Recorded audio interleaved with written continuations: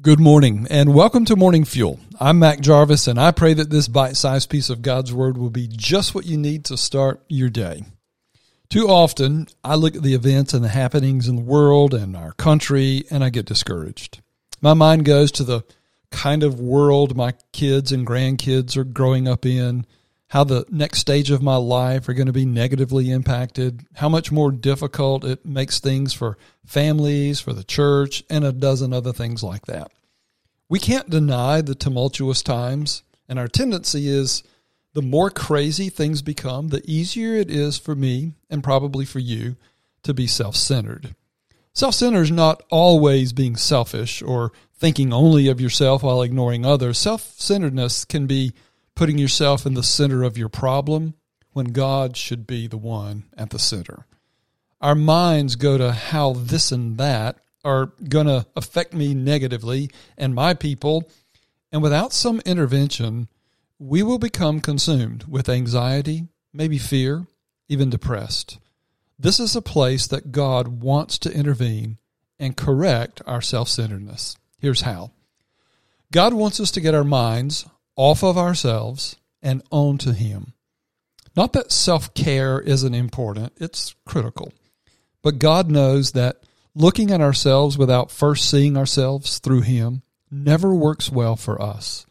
He knows that when our view of ourselves and our relationships to the circumstances around us without Him in them, we will rely on our limited resources and power, which always result in anxiety, confusion, and sometimes worse. He wants our first focus to be on Him because He is the rock of our salvation. He is the provider of our needs, and He is our refuge in times of trouble. We see things and ourselves differently when we're looking at them through His perspective. Paul writes in Colossians 3 to this effect. It's Colossians 3 verses 1 through 4. It's an amazing and life-changing invitation to you and me. There, the scripture says, "If then you've been raised with Christ, seek the things that are above, where Christ is, seated at the right hand of God. Set your minds on things that are above, not on things that are on the earth. For you have died, and your life is hidden with Christ in God." If you're saved through faith in Jesus Christ, then you have been raised with Christ. And the invitation is to seek the things that are above, where Christ is, in the very presence of the Heavenly Father. To set your mind, just the concept of focus, of locking in your view and your thinking. Set your minds on things above, not the tumultuous times going on around you. Your life is now dead to self and alive to God. Your life is hidden with Christ in God.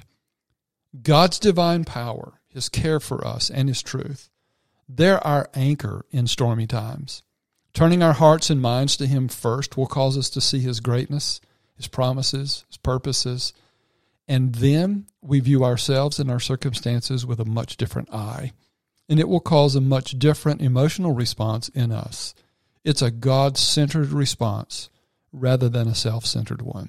I want to pray that for you. Heavenly Father, I lift your son, your daughter up to you this morning. Help them for their own sake to get their eyes off themselves and onto you. And in doing so, may you intervene in their emotions. May they seek first the things above where you are. May they set their minds first on you and your things above. And may their level of anxiety or discouragement or fear or whatever it is diminish as they realize their life is hidden in Christ Jesus. In His great name I pray. Amen.